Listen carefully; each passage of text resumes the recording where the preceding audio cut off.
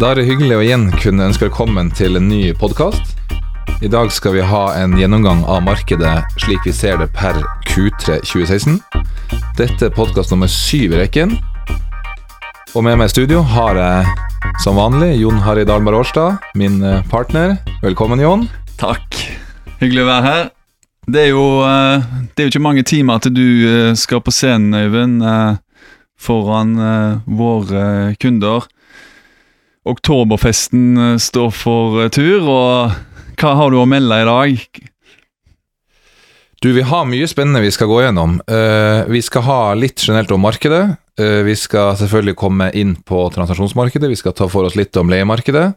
Vi skal se litt på hvordan ledigheten har utviklet seg i Oslo og de største norske byene. Og så har vi et lite spesialtema i form av KPI, som bare har steget og steget og steget. Nå fikk den seg en liten nedtur nå i august. Se litt på hva som er driverne, og hva vi tror om KPI fremover. Det er jo et interessant tall for gårde som får lov å justere med den KPI-en i november. Og så skal vi til slutt også se litt på historiske yielder tilbake i tid, og sammenligne dette litt med 5 års swap, og se er det så dyrt som folk skal ha til i dag, eller har det vært dyrere når vi da ser på dette yield-gapet, som er kanskje det mest interessante?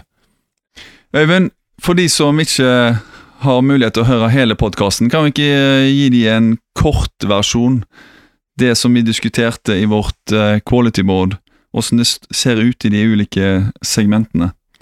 Jo, vi i Newsec har utviklet det vi kaller et segmentvarsel, og det er enkelt sagt et værvarsel som tar for seg utviklingen av de ulike delsegmentene. På kontor så har vi en sol med en liten sky. For øyeblikket så har vi en prime yield på kontor på 4 blank. Vi hadde et quality board der lederne av hver avdeling møtes og diskuterer hva vi skal ha som parametere for neste kvartal, og da ble prime yield holdt uendret på 4 blank. Det betyr at vi så ikke transaksjoner til markedsmessige vilkår som gjorde at det var grunn til å sette ned denne. Den største transaksjonen vi har sett i markedet i år er Statoil Fornebu sitt hovedkontor på Fornebu. Her er det et Arctic-syndikat som har kjøpt dette fra Madison. Litt interessant er det jo at det var et Arctic-syndikat i 2012 som kjøpte bygget. Madison kom inn på eiersiden. I 2014 så kjøpte Madison seg opp til 100% eierskap. Da var prisingen basert på 3,3 milliard. Nå er den på 3,9, så Madison har sett på 2 år at verdien har steget ytterligere 18%. Vi har en ledighet på rundt 8%. Vi tror den kommer til å falle litt med tiden. Det har vært bygd lite, heldigvis. Det konverteres voldsomt, særlig ute i litt mer grisgrendte strøk. Og leiemarkedet er ikke så gærent. Ser vi på handel, så hadde vi en diskusjon på quality board her i forhold til prime yield. Vi lå på 4, vi satte ned til 3,75, og det vi ser som er veldig attraktivt i markedet, det er kombinasjonen av handel i kanskje første og andre etasje, og kontor oppover. Da går det veldig, veldig, veldig skarpt. Så vi har satt ned prime yield til 3,75.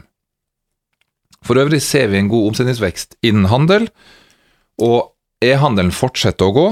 Den er opp 16% i år i forhold til i fjor, og i tall så betyr det 90 milliarder og en økning på 12 milliarder i forhold til i fjor. Så e-handelen, den fortsetter å gå. Jeg leste også her om dagen at så mange som 5% av alle husstander i Norge handler matvarer på nett. Så det har virkelig blitt en hit, og kommer nok til bare å øke og øke. Og dette vil kanskje sette press på søndagsåpne butikker for å klare å matche den konkurransen. Men Øyvind, når du er tilbake til 3,75 på handel og yielden på kontor 4, du mener da de som har en beliggenhet som ligger, kall det rundt Karl Johan? Det er det vi kaller high street shopping, og vi ser jo også transaksjoner gå skarpere enn 3,75, men da er det sære tilfeller der beliggenheten er helt unik, og kjøper kanskje har interesser utover hva andre budgivere måtte ha, og da kan det gå skarpere. Oslo var sammen med, jeg tror det var Istanbul, eneste byer i Europa som hadde samme prime yield på kontor og handel. Nå har vi fulgt resten av Europa og har en skarpere yield på handel enn vi har på kontor. I tillegg så skal det jo nevnes at Barbygget, som alle vet, er ute i markedet, og det blir jo en viktig premissgiver for yield. Og grunnen til at jeg sier det at den ganske clean, der det er rent kontor, det lang kontrakt, og da det nesten sånn at hvis ikke den yielden jeg vil si i alle fall på 3,75, så tyder det på at yielden på å presse oppover igjen. Det snakkes jo der om en yield på 3,6, 3,7. Vi kommer jo og litt senere i podcasten inn på makrobildet, og ikke minst hva som skjedde nå på rentemøtet på forrige torsdag. Og det mye som tyder nå på at rentebunnen nådd, og prisen har nok vært drevet litt av langrenter som har vært fallende, så det blir spennende å se hva barebygget går på, for jeg tror det vil sette litt standarden for hva prime yield kommer til å være fremover. Og vi så jo som en liten digresjon at Entra sine grønne sertifikater ute nå, der kan du få en yield på 3%. Så det bør jo være en viss avstand mellom et kontorbygg med utleierisk i Oslo i forhold til Entra sine grønne obligasjoner. Ja, absolutt. Det en god referanse du tar opp der. Neste delsegment, det hotell. Her har vi en helgardering med sol, sky og regn. Sola den representerer Oslo, der vi har en revpar som opp 3% siste måneder, og vi ser at de som besøker Oslo-hotellene et bredt spekter av folk, og det ingen på en måte grupper som peker seg ut i forhold til hvem som etterspør hotell i Oslo. I Stavanger så var vi ned 25%, nå er vi ned 21%. Det fortsatt ganske mørkt i Stavanger. Her 65% av alle som benytter seg av hotellrom, arbeidsreisende, så det klart, med en oljepris som var ned 70% på det meste, og en investering i petroleumsnæringen som på full fart ned, så blir det også lavere etterspørsel etter hotell i Stavanger for de som på arbeidsreise. I Bergen så det ned 3%, og i Trondheim det opp 7%. Det status i hotellmarkedet nå. Og en ser jo en voldsom tro på hotellmarkedet i Oslo, og det har jo vært flere eiendommer i nærheten av, kall det nye CBD, med Barcode-byggene, der det har blitt annonsert flere nye hoteller, og Stordalen har jo vært veldig aktiv ute der. Siste var jo dette samarbeidsprosjektet med Sparebank1, der de gjør om et gammelt ærverdig flott bygg, som kikker rett ned på Operaen, til et luksushotell. Ja, sånn som det ser ut nå, så har hotellmarkedet i Oslo mer å gå på. Vi har vært inne på det før. Gardermoen har jo nå passert Kastrup som den største flyplassen i Norden, og Oslo bare vokser og vokser. Så med en svak krone på toppen, som nå kanskje på vei til å snu, så det jo en kjempeinteressant for turister å komme til Norge og bo på hotell. Så alt ligger til rette for en fortsatt vekst innen hotellnæringen, i hvert fall i Oslo. Øyvind, før vi slipper hotell helt her, vi annonserte jo i forrige podcast at det var et par hotelltransaksjoner på gang. Kan vi si detaljene om disse nå? Ja, litt må vi jo kunne slippe opp. Vi kan jo se på to av de. Det ene Scandic Fornebu. Der har Cox Eiendom ute nå i markedet, og ryktene tilsier at hotellet solgt. Det et hotell som ble åpnet i 2012, med Scandic som operatør. Hele prosjektet hadde en kostnad på ca. 350 millioner. Hotellet har 300 rom, 38 suiter og en rundt 200 parkeringsplasser. Ut fra det vi har grunn til å tro, så har den gått på en pris rundt 650-660 millioner. Her det 14 år igjen, og det ytterligere opsjon på samme vilkår på 10 år. Så det en interessant transaksjon som på vei til å closes nå. Det andre hotellet, det Smart Hotel i Oslo, der et av fondene til DNB. De har kjøpt St. Olavs gate 26, selger Smart Hotel Eiendom AS. Her har man en direkte yield som noe høyere enn hva vi så på Fornebu. Her vi på 5,4. Det jo to hoteller som på mange måter i helt forskjellig kategori når det gjelder hotell. Smart Hotel jo den klassiske living in a box og konkurrerer i citybox-segmentet, mens Scandic Fornebu jo et helt annet produkt når det kommer til hva du tilbyr. Her ligger det jo med en fantastisk beliggenhet ute på sjøen, mens Smart Hotel jo da en effektiv oppbevaring. Øyvind, logistikksegmentet, så vidt meg bekjent så har det ikke vært voldsomt store endringer det siste kvartalet. Det noe dere har sett? Det har ikke skjedd så mye innen logistikk egentlig etter sommeren, men det vi har sett av logistikkbygg som har gått under året, så har de gått skarpt. Vi har en prime yield på 5,5 på logistikk, og det vi ser jo at den tiden der verdien lå i kontraktfestet le, den forbi. Logistikkbyggene prises bedre enn som så. Det stor spread mellom hva som best og hva som nest best innen logistikk, og vi ser jo at ligger du inntil en av hovedfartsårene opp mot Gardermoen eller ned mot svenskegrensa, da har du en god beliggenhet, og da kan det gå skarpt. Men det må være en relativt lang kontrakt for at du skal komme ned på nivået på rundt 5,5. Siste vi har i vårt segmentvarsel jo bolig. Her har vi satt ned prime yield på bolig til 3,25. Det litt misvisende å snakke om prime yield, fordi når vi ser på bolig og boligprosjekt, så ser vi hva meterprisen og hva leia, og så får vi indirekte ut en yield på bakgrunn av det. Men da ligger den ofte veldig, veldig langt ned på 3-tallet. Nå var jo Oslo kommune og kjøpte en bygård på Majorstua til nærmere 80 000 kroner meteren. Vi vet også om at Fredensborg har vært på banen og kjøpt en bygård i Nedregate 8 lenger øst i sentrum, også det på gode priser. Så vi ser at boligmarkedet fortsetter å gå, så får vi se om myndighetene sine stagging og grep kommer til å fungere. Det snakkes jo både om at man skal ha en lavere giringsgrad, man skal ha større andel avdrag. Obos har vært på banen nå og sagt at det ikke er lov å videreselge prosjekter før prosjektene ferdig. Jeg hørte her om dagen at så mye som 70% av utviklingsprosjektene blir tatt av investorer som bare skal sitte på det og selge det når det ferdigstilt. Da forutsetter man at boligmarkedet skal gå noe voldsomt i perioden. Så på boligsiden nå så det ekstremt mange investorer inne, og det letes med lupe etter grep som kan måtte roe ned prisveksten. Rentebunnen nådd, så man kjøper ikke på en fremtidig lavere rente. Så en liten brannfakkel her og nå vel at jeg tror i hvert fall på en utflating av prisene ut året. Når vi snakker nå, så vi vel opp en 16-17%, og det snakkes om at man kan være så mye som 25% i Oslo i løpet av året. Jeg tror ikke vi kommer så høyt, men at vi kanskje på 17-18-19% når vi ferdig med 2016, det kan fort skje, og det høyt. Vi jo ute med Fornebu sentrum, et boligprosjekt, og har jo snakket med veldig mange utviklere, og også finansielle aktører som ønsker å posisjonere seg for prosjektet. Og dette jo et prosjekt som de fleste kjenner til, og det veldig mange som har lyst på det. Samtidig, det ligger langt frem i tid. Men til tross for det, på grunn av det enorme salget en har sett i veldig mange områder, så ønsker en å fylle opp tomtebanken igjen, fordi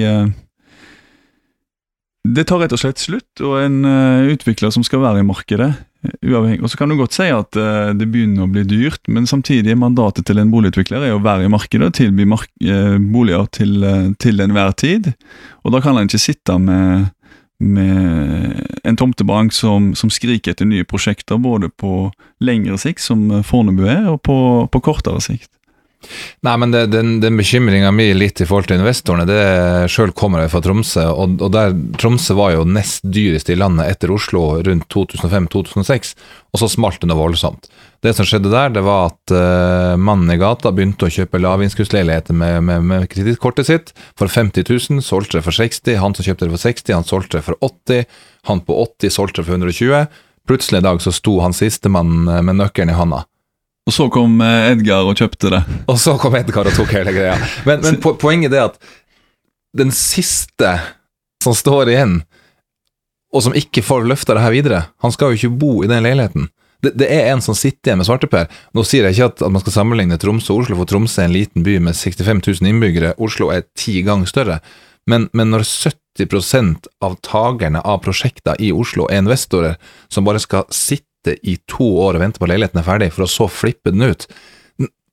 Det jo risk. Jeg vet du hvordan du avdekker den risken, Øyvind? Ja, fortell meg da. Ja, det et triks som jeg lærte når jeg jobbet med nye boligprosjekter, det at du skal alltid undersøke hvor mange som har gjort tilvalg. Investorer gjør aldri tilvalg, de skal da flippe det videre. Så hvis du skal inn i et prosjekt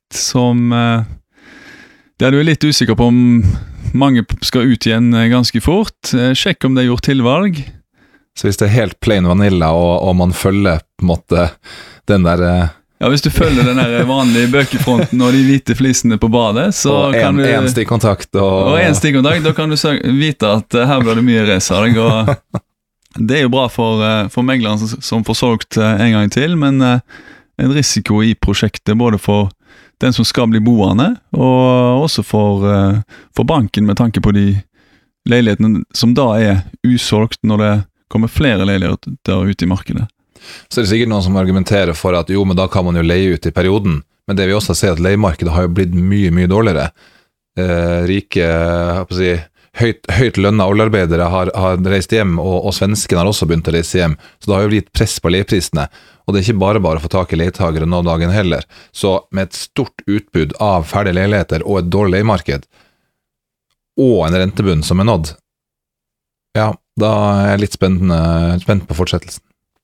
Ja, jeg vil i alle fall ikke sagt at å leie ut nye leiligheter er det en bør ta sikte på. Det er jo en risikoreduserende element og et godt alternativ hvis du sitter med mange leiligheter, men jeg er litt tilhenger av den ideen om at når nybakt brød smaker bedre enn gammelt brød, og med det mener jeg at når du selger en ny leilighet, så er det en ny leilighet. Når du selger en leilighet som har vært leid ut, så er det ikke helt det samme.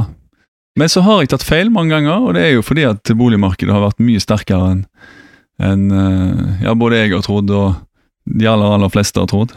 Nå er det jo sånn at vår neste gjest er Ivar Tollefsen. Ja, det blir gøy å høre. Og det kommer på lufta om 4 uker fra nå, og jeg tror jo han, no offense, men han kan dette bedre enn oss, Jon. Ja, han kan det nok litt bedre enn oss, og det skulle bare mangle. Så vi kan utfordre han litt på hvor skal prisene, og hvor skal leiemarkedet, og hvor stor trussel er egentlig investorene i dagens marked? Vi lar det ligge der. Vi lar det henge der. Det er plutselig veldig spak nå, kjente jeg. Du Øyvind, hvis vi skal gå litt mer i detaljene, la oss begynne med transaksjonsmarkedet. Det er jo det som interesserer veldig, veldig mange. Volum i år og anslag for 2016. Volum i år er 43 milliarder hittil. Jeg har lyst til å dra oss litt tilbake til inngangen av året. Vi så mot 2014 og vi så mot 2015. Fellestrekkene for de 2 årene var at det var like mange transaksjoner. Forskjellen var at 2015 var året for de gigantiske transaksjonene, mens 2014 var året for de små. Ergo, når vi sto og skulle ha en mening om hva vi trodde om 2016, så vi at risken var på nedsiden i forhold til størrelsen på enkelteiendommene, men vi synes alt lå til rette for at også 2016 kunne bli et bra år. Nå står vi i Q3, og vi kan jo langt på vei se om vi traff. Som sagt, vi har talt opp 43 milliarder. Skal vi nå 75, så kan vi på en måte regne oss frem til det på 2 måter. Historisk så har andre og fjerde kvartal tidligere år vært de 2 beste kvartalene. Skulle det relative forholdet stå seg mellom de kvartalene også i år, da havner vi på rundt 65 milliarder, som er noe under vårt anslag på 75. Skulle vi derimot få et fantastisk avslutning lik det fjerde kvartalet vi hadde i fjor, da er vi på 89 milliarder. Tar vi denne teoretiske tilnærminga og ser den i sammenheng med hva vi vet som er i markedet og hva som er på gang, så tror vi at 75 er veldig innen rekkevidde, slik vi ser det i dag. Og der er vi jo ganske uenige med resten av meglerstanden, som mener nærmere 65, så vidt jeg har lest. Vi har en annen konkurrent som er på 75, og resten er ned mot 60. Alle har sine argumenter for hvorfor de kommer med sine anslag. Man må jo også innrømme at det er en viss grad av gjetning inni her. Litt, altså det blir en kvalifisert gjetning da. Men det viktigste, jeg tror det med volum er mer interessant for journalister og utlendinger. Jeg har alltid vært en tilhenger av likviditet. Så lenge det er mange, så er det mye viktigere enn at det er de svære transaksjonene. Men du, utlendinger da, det har vel bedret seg noe fra vi var her sist? Når vi var her sist, så sto utlendingen for ca. 6%. Nå er vi oppe i 12-13%. Så ja, det har absolutt bedret seg. Siste utlending ut nå var DK som kjøpte Stortingsgaten 6 av Enpro.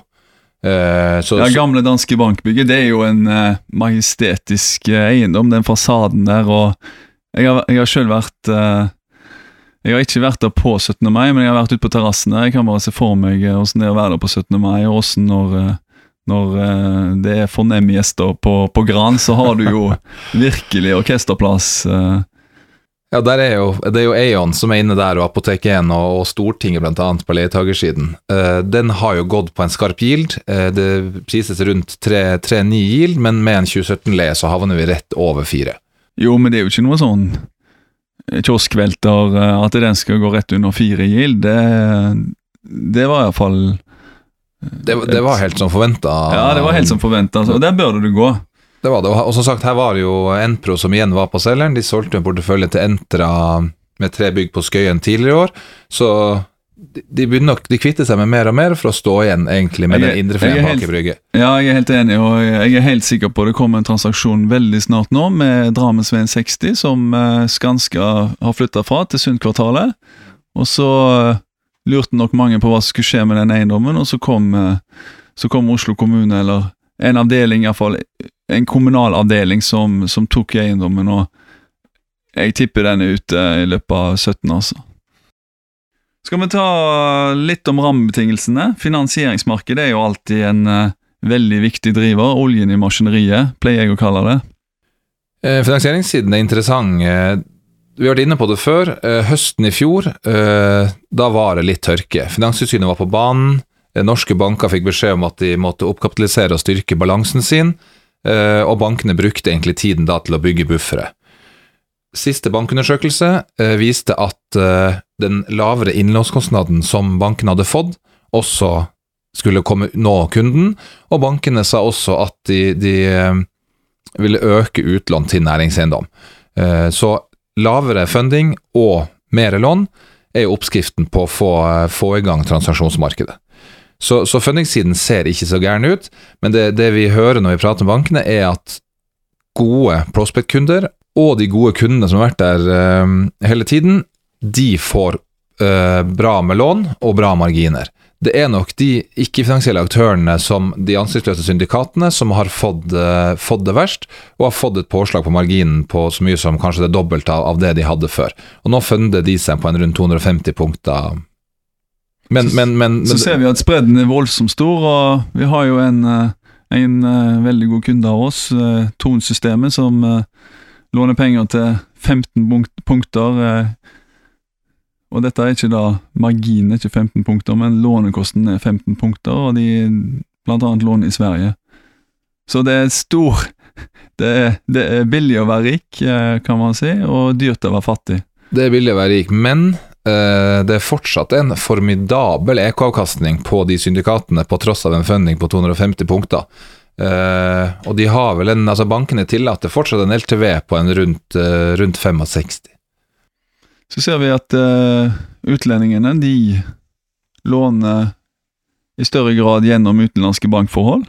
Det vel noe vi har registrert, Øyvind? Ja, det vi ser jo at norske banker underlagt regulatoriske krav som ofte de utenlandske bankene ikke Så det gjør jo at de utenlandske bankene kanskje kan ha et konkurransefortrinn. Det skjedde i høst når DNB som en type systembank fikk noen krav pålagt av Finanstilsynet, samtidig som de svenske og utenlandske bankene ikke fikk disse kravene.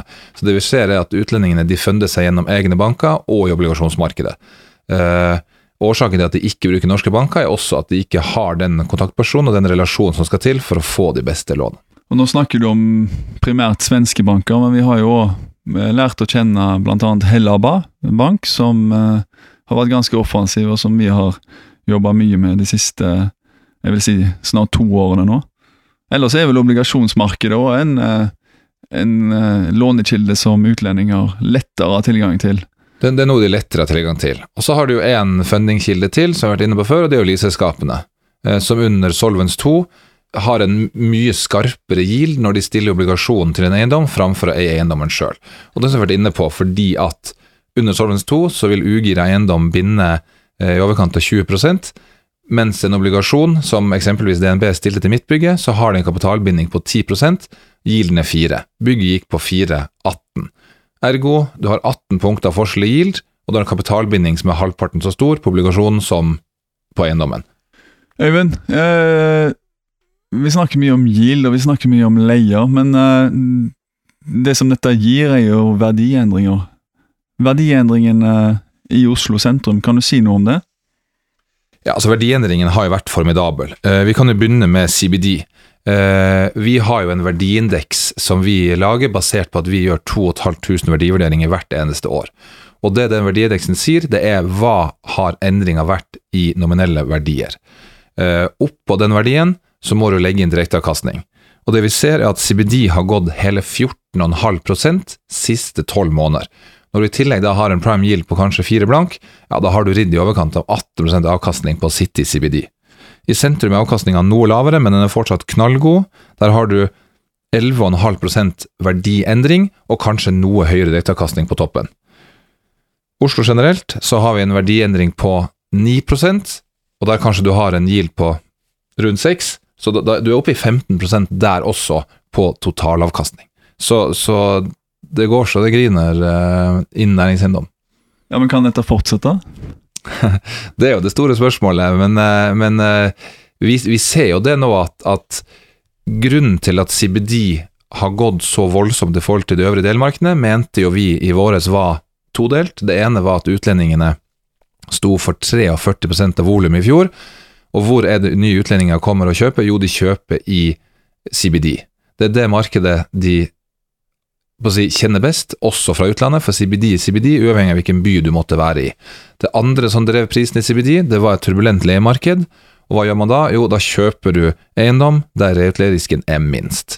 Så de to driverne, utlendinger og leiemarked, gjorde at CBD stakk av gårde, og vi fikk en historisk høy spread mot øvrige delmarkeder, som eksempelvis Skøyen eller Indre by. Men denne effekten må jo være tatt ut nå? Ja, jeg har sett litt på tallene nå, og det som er veldig interessant å se, det er jo at utlendingene sin andel er ned. Vi var på 43 i fjor, nå har vi talt opp 12-13%. Og leiemarkedet har steget fra de nominelle priser fra 1820 kroner til 1880 til 1930 de 3 siste kvartalene.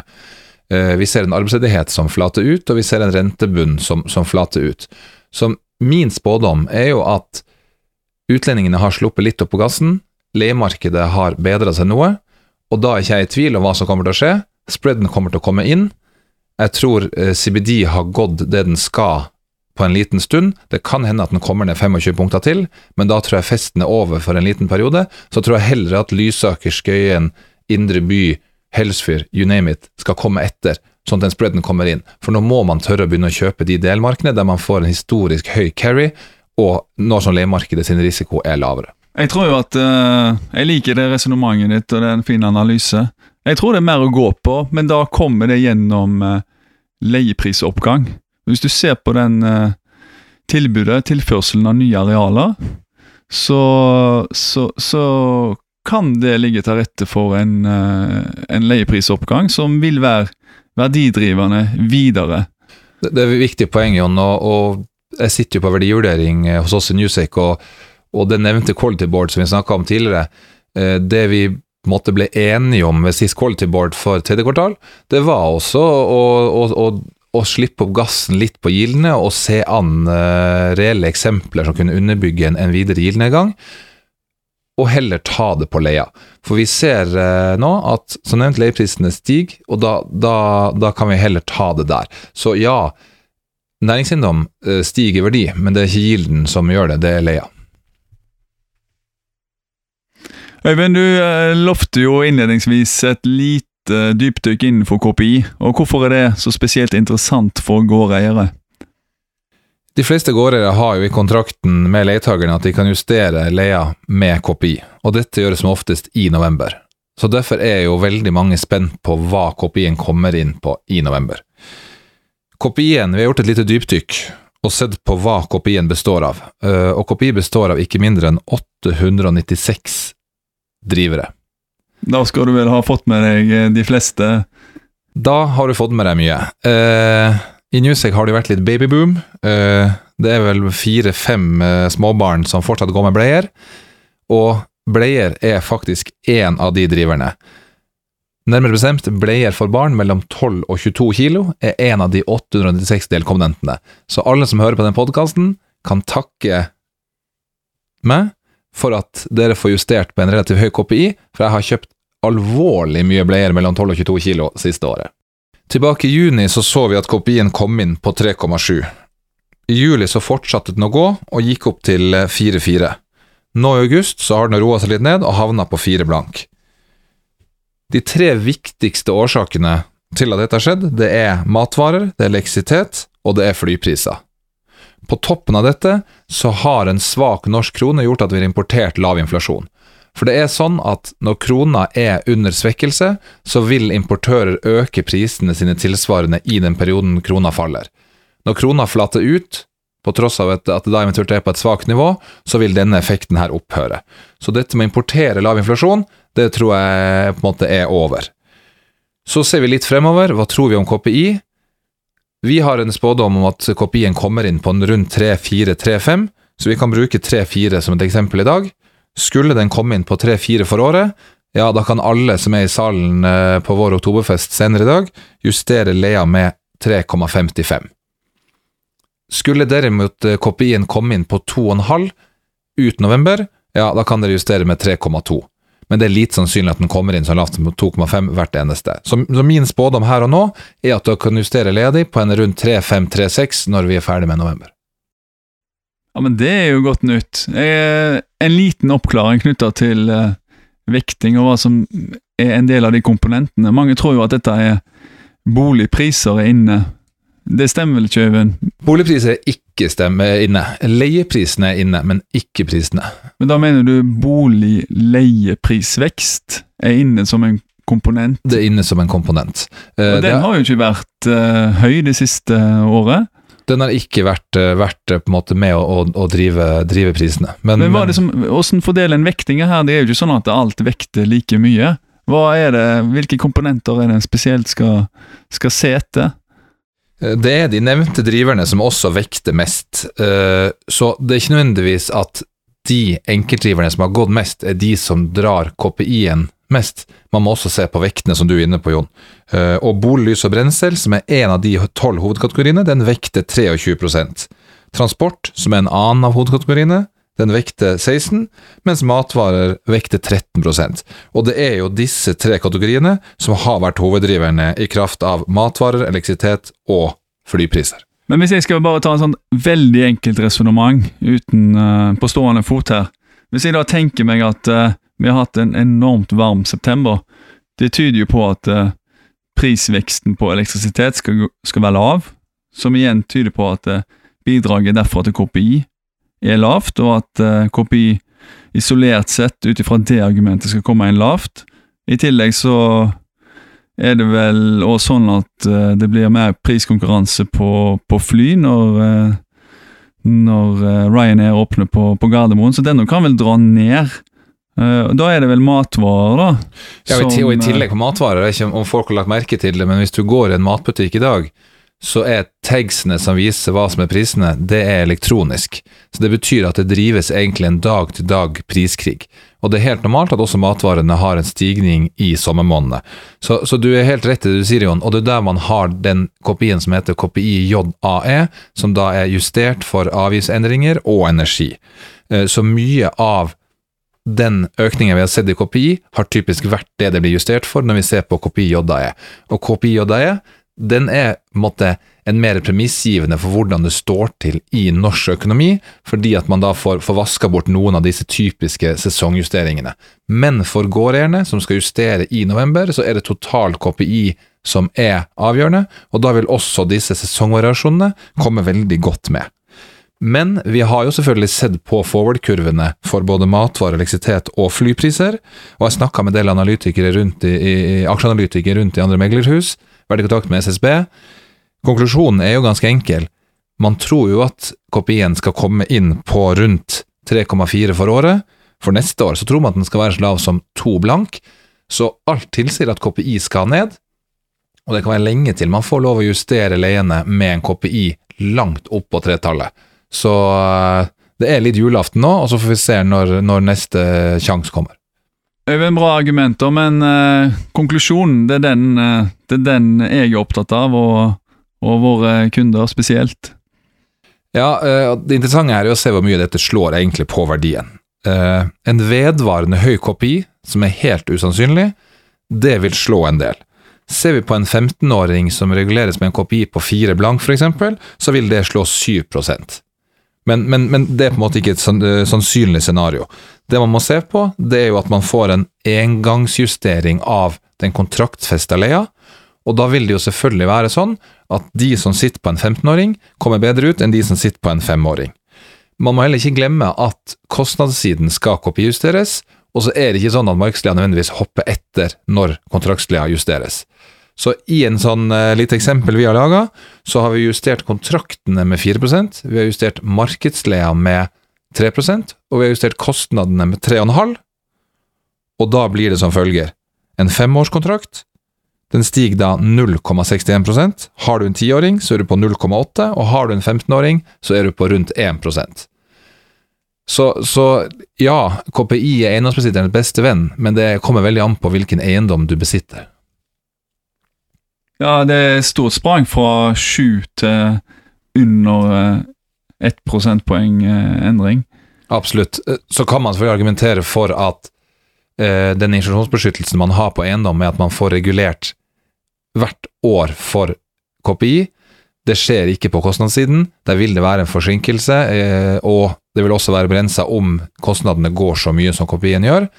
Men man må ta inn over seg kostnadssiden, og ikke minst markedsleia, for det er ikke sånn at den hopper etter en til. Men her har du vært ganske streng og sagt at den prisstigningen nå, det er kun en endring i perioden, og hva skal jeg si, at det flytter ikke kostnadsnivået generelt i kontormarkedet, og flytter ikke leieprisene generelt utover kontraktens levetid. Det har vært litt streng, men det er bare viktig at man ikke gjør et regnestykke der man sier at leia var 100 millioner, og så hopper den opp til 104, og så gilder man i evigheten, og så tror man at man har blitt voldsomt rik på en one-timer innen KPI, for så enkelt er det ikke.